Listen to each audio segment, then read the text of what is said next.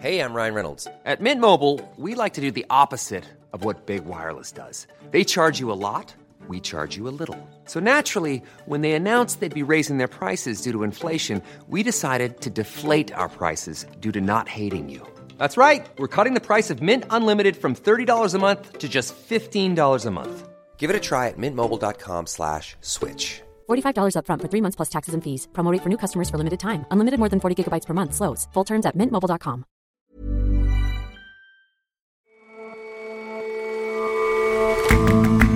Hello and welcome to The Intelligence on Economist Radio. I'm your host, Anne McElvoy, in for Jason Palmer today. Every weekday, we bring you a fresh perspective on the events shaping your world. Elon Musk, the face of the car maker Tesla, is back in hot water again for tweeting unverified information about the firm. Bosses like Mr. Musk aren't always reliable narrators, but happily for investors, there are new data sources that make it harder for executives to mislead them. We've been investigating. And an attic in France has yielded a work that some claim to have been painted by the 17th century master Caravaggio. Lucky for the owners, but how do we assess whether an unsigned, orphaned work is the real, very expensive deal or something a lot less valuable?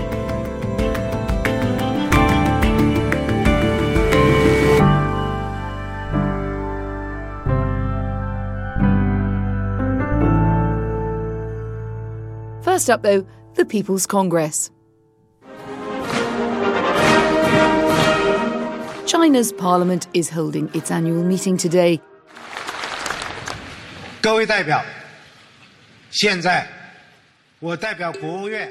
The National People's Congress gathers every year to pass legislation proposed by President Xi Jinping. The meeting comes at an important time for the superpower. There are signs that the economy in China has been slowing while the trade war with America drags on. The Communist Party has ramped up security for the duration of the meeting. I'm standing outside the Great Hall of the People, a vast building on the west side of Tiananmen Square. The square itself is full of delegates arriving to take part in the National People's Congress, which is about to kick off inside. Our correspondent Mark Johnson is watching the gathering in Beijing. Mark, tell us about this meeting. What is it exactly? Well, the National People's Congress is the closest thing that China has to a parliament. So it has about 3,000 delegates who come to Beijing. Some of these people are nominated by local authorities from China's provinces. Some of them represent the armed forces and other interest groups. But they're all members of the Communist Party, or they're well trusted by the Communist Party, and they come once a year to Beijing for a session of parliament that usually lasts about 10 days. And it's only one of two big events that happen in Beijing at this time of year. The other event is a meeting called the Chinese People's Political Consultative Conference. That's quite a mouthful. And that's another 2,000 people who are not allowed to legislate, but they're invited to Beijing to discuss the state of the nation and to make policy recommendations. And the guest list for that event includes household names in the worlds of business and sport and entertainment and so on. These two events are known as the two sessions, or in Chinese as Lianghui. In most years, they are the biggest events in China's political calendar. And how significant is the Congress? Let's focus on that, if we could. Is it a bit of a rubber stamp affair, or does it achieve anything? Does anything meaningful happen? Well, the reality is that all the decisions that will, in the coming days, appear to have been made by the National People's Congress, they have, of course, been settled in advance. The NPC does not exist to place checks on the power of the party's leaders. The votes it holds are not meaningful ones, and it's certainly not a parliament in the way that you or I would understand the word. But I think it has value nonetheless. China's leaders use the NPC to announce their plans and priorities for the year ahead, in particular their budget and economic targets. So the speeches are closely watched by people both inside and outside the country for that reason. The party also likes to talk about the two sessions as an opportunity for delegates from all around the country to come to Beijing and to make suggestions to the central government about how to handle issues that matter most to them. And to a limited extent, it does fulfil that role. And what's going to be on the agenda this year, given that there's quite a lot that's not been going absolutely straightforward for the Chinese leadership? What's their mood and priority? Well, last year was a historic year at the NPC. So the delegates last year, they waved through a constitutional amendment removing a rule that said that China's presidents could serve for only 2 terms. And the result of that was that Xi Jinping, who's both the head of the party and the country's president, can now hold on to both of those jobs indefinitely. And some people think that maybe he will want to hang on to them for a very long time to come. Now, this year, we're not expecting anything of quite that magnitude. I think much of the discussion this year is likely to be about the economy. Now, just this morning, we heard the Prime Minister Li Keqiang deliver the government's annual work report, which is usually the most significant of all the speeches that are given at this time of year. He announced that China was expecting economic growth of between 6 and 6.5% in 2019, and that's down from the 6.6% which the party says China grew at last year, which was itself China's slowest growth rate since 1990. You got a lot of raw numbers there on the economy for us, Mark, but how much can we actually trust these Chinese data when it comes to reporting their own progress? Yes, there is endless questions over these numbers, of course. Last year, the party reported growth in China of 6.6%. Many people think that, in fact, it was far lower than that. That's the technical economic data, the material that he's dealing with there. That's the Premier, Mr. Li. But he also talks about a tough struggle, a grave and more complicated environment. So it sounds like he's messaging, be prepared for tougher times ahead. I think that's exactly part of what was going on today. As you say, Mr. Li's speech was packed with references to economic and other kinds of risks. He said that last year China's government faced a complicated terrain of increasing dilemmas. And I think he's talking both about the external environment, the trade war, Donald Trump, and also about China's own specific economic challenges. Now, for several years, China's policymakers have been trying to both keep growth at levels that they think is acceptable to most Chinese people, while also trying to manage China's debt.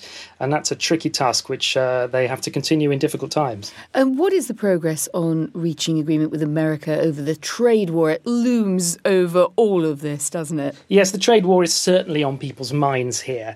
I think China's leaders are probably pleased that Donald Trump decided to postpone the increase in tariffs that he'd planned would take place on March 1st. This week's sort of big conclave would have been somewhat more uncomfortable for the party's leaders if he had not done so. Mr. Li's speech this morning, it did briefly reference the trade war. He acknowledged in his report that China-US economic and trade frictions had an adverse effect on the production and business operations of some companies. Perhaps the most significant piece of legislation that's going to be passed at this NPC this year is actually a trade war-related piece of legislation. That's the new foreign investment law, which has been pieced together relatively quickly and which is expected to be approved on the last day of this meeting on March 15th. Mark, thank you very much. Thank you.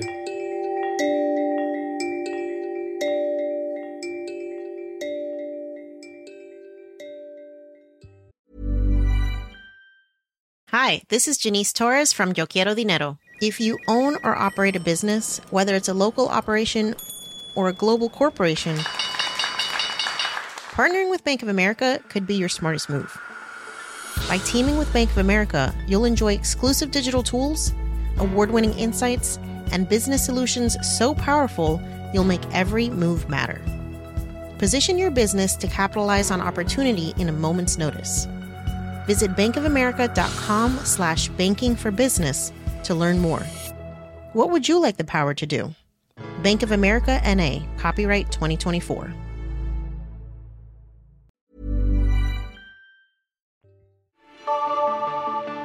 Going straight to the source is a useful rule for anyone seeking accurate information in financial markets, but that suggests that equity investors can best glean insight into a firm by quizzing its chief executive, and that's not often the case. In August last year, Elon Musk, the face of Tesla, now famously tweeted that he'd secured funding to take Tesla, his car-making company, private. The share price rocketed on the day Musk tweeted, but later fell almost as fast. The information was false, riling the Securities and Exchange Commission, the regulator that looks after America's financial markets. The SEC then sued Mr. Musk for securities fraud. The SEC is alleging that was a false and misleading statement. Mr. Musk settled by paying a fine a few months later. He also stood down as chairman of Tesla's board. Musk, who has an estimated $20 billion fortune, and Tesla are each paying $20 million to resolve the case. And he agreed to have all of his tweets approved by company lawyers. But last month, Mr. Musk was at it again, tweeting to say that Tesla was going to produce 500,000 vehicles this year, without consulting the firm. Commission. The SEC has made a request in federal court in New York asking that Musk be held in contempt for violating an agreement requiring review of his tweets about Tesla. Regulators aren't the only ones frustrated by Mr. Musk's antics. Investors have long clamoured for more insight into Tesla's operations, and many are finding other ways to gain an edge. Jason Palmer recently spoke to our Wall Street correspondent, Alice Fullwood, about alternative data. Alternative data is a catch-all term for all the types of data that aren't included in things that investors traditionally look at, like company filings or market data. So on the production side, there are a couple of ways that investors can now track how many cars Tesla is producing without going directly to Elon Musk. For example, one firm, Xi'll, which is sort of styles itself as an alternative data provider, what it did is it sort of had the insight that when you buy a car, you also buy an insurance policy. So if you went to a sort of basket of insurance companies and asked them for access to anonymous versions of their policy databases, you could figure out how many people were taking out insurance policies on Tesla cars and therefore how many cars Tesla had sold. Sneaky. Well, and not just Tesla, I suppose. Indeed. Yeah, it's much bigger than just Tesla. JP Morgan estimates that asset managers are spending $3 billion a year on data from various sources. So it sounds as if there's quite a lot of sources of this kind of alternative data. What are your favorites? I have a few favourites, so it's hard to choose, but one I particularly like is that last year when Apple's investors got concerned there was a shortage of cobalt. One of the big data providers, which is actually run by UBS, the Swiss investment bank, they actually went into the Congo and took aerial satellite pictures of rivers around copper mines because cobalt is a byproduct of the copper mining process. And people were forecasting cobalt supply as a byproduct, and so it was constrained by how much copper people were mining. But their insight was that people had been mining copper for decades and cobalt was useless at the time, so they'd just been dumping it into rivers and streams near these copper mines. So they took these aerial pictures and they analysed them. They could see that the cobalt was there and they could also see that people were extracting it. So that led them to believe that actually there was a glut in global cobalt supply, not a shortage. So that helped investors in Apple. Another fun example is you can now track specific companies' corporate jets. So this sort of famously was used by a few hedge funds when Johnson & Johnson was trying to buy a sort of smaller pharmaceutical company. So they had managed to figure out from public corporate aviation filing data which corporate jets was Johnson & Johnson's. They realised that it was parked in a city that was the headquarters of another pharmaceutical company. They figured it was going to buy it. They all increased their positions and made something like $300 million from that merger announcement. So these kinds of examples sound a little bit more sort of fudgy. They sound a little bit more kind of inexact. Why do people go to such trouble to have data that aren't, the hard, crunchy stuff that finance types are used to? Sure. So this is sort of just the latest wave of investors pushing further to get sort of information that not everyone has. But sometimes it's actually a better indicator of what's going on. So, for example, one of the traditional ways that you might try to gauge how optimistic a company's management is by listening to them on the earnings call, sort of how neutral or excited do they sound. But actually, Xi'll, the data provider, have found that a more honest reflection of management's intentions can be found by looking at their hiring intentions. So whether they're hiring a lot of staff, whether they're hiring for senior positions, those things are a more accurate reflection of management sentiment than what management will tell you.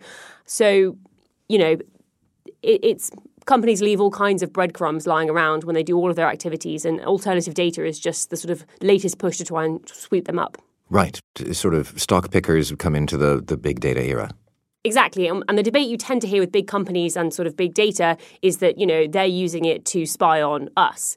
And in fact, people are missing that it goes both ways. We can also use it to spy on them.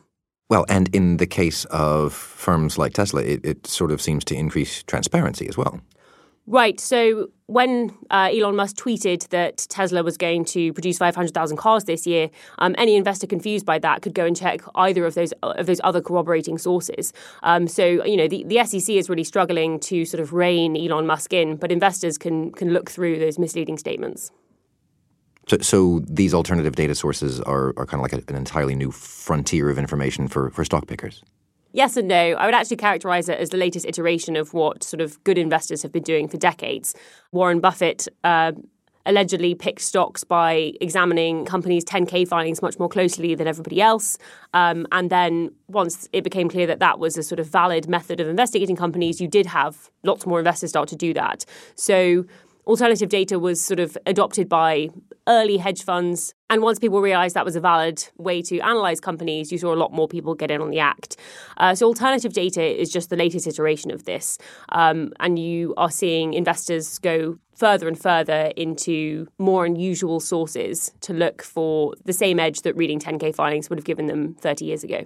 Historical perspective just makes you think, well, that wasn't a before and after. It seems to be an evolution. They're like, right now, these are the sorts of, we didn't have these satellites that were available for hire, but now we do, so we can get some of that. Yeah, exactly. So as all methods of data collection become cheaper, you'll see alternative data become mainstream, and then it won't be called alternative data. And then in 30 years, we'll be talking about some other kind of alternative data that we couldn't even dream of now.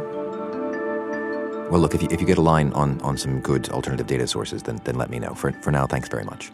Thank you. I'll keep in touch. Alice Fulwood there, speaking to Jason Palmer.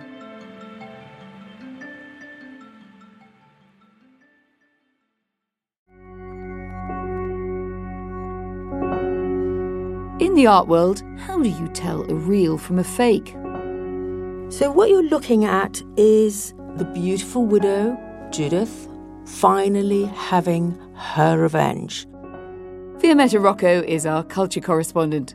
Cutting the throat of the man who is threatening her family, her town, everything that she's grown up with.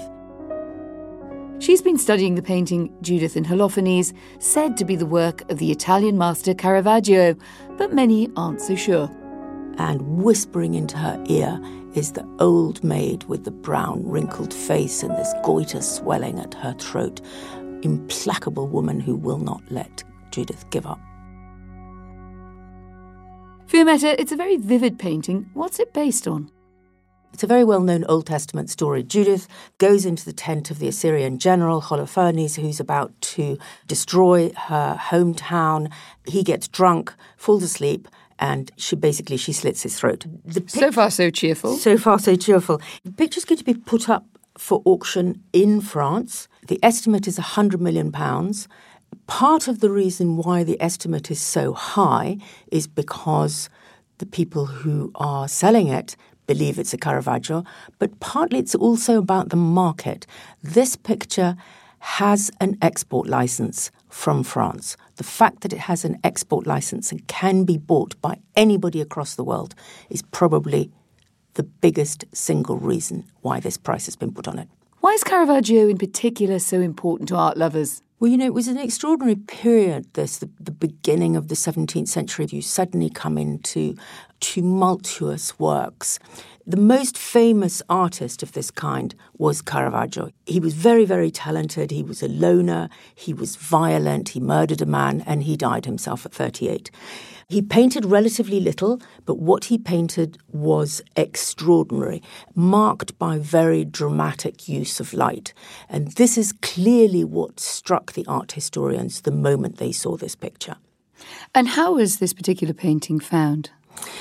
It was a French art historian who found it near Toulouse in the attic of a farmhouse. It had been there for well over a century, known to the family, considered to be quite a scruffy painting. They'd never hung it up. And in fact, burglars had broken into this roof space and they'd taken a whole lot of stuff but decided to leave the picture behind. And how did they decide to prove that it was the real thing if they'd been ignoring it in the attic for so long? So, after the break-in, problems with the insurers, everything, they get an art historian to come and have a look at this picture. He brought in a specialist Baroque art historian, and clearly they became more and more interested. So how do they go about proving the authorship of the painting? Well, art historians would have started looking at the canvas. Canvas at that time was not made big enough for this picture, so it had to be two pieces that were joined together. And the exact place where this is joined is very, very, very similar to where a previous picture of Caravaggio's was joined. Then on the left-hand side, you have this great red curtain where an artist can really show the confidence in using paint with a brush. And there the similarity with Caravaggio is extraordinary. You don't get to be culture correspondent without having looked at a lot of Caravaggio. Is this the same sort of aura? Does it speak to you in the same way as works you've seen by that master? So interesting. He painted exactly this same subject 8 years earlier in 1599. So this 1607 painting found in Toulouse has an enormous amount of the same drama. This picture struck me as very wild and very exciting, but for me it has good bits and bad bits. Judith, lit up, quietly furious, is magnificent. The slitting of the throat, it's a bit schoolboy opera scene, to be really honest. And then Holofernes with these rather kind of ratty, badgery teeth. That's not Caravaggio for me. I think there were probably more than one artist. Caravaggio did part of it, and his studio did the rest. Did you think we'll get anywhere really on what the absolute authorship of this is? Or is it the kind of painting that's always going to be subject to argument? Well, it's not signed, and in that sense you never really will know for sure, so it has to be where it hits you in the chest. Do you believe or not? It's a question of faith, like everything. Thank you very much, Vimeta. Thank you.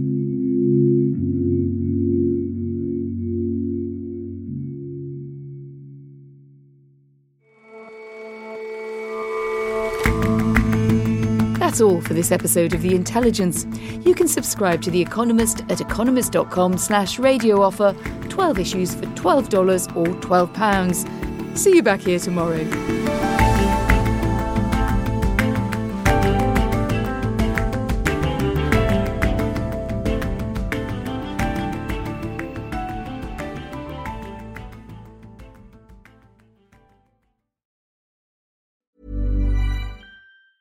Hi, this is Janice Torres from Yo Quiero Dinero.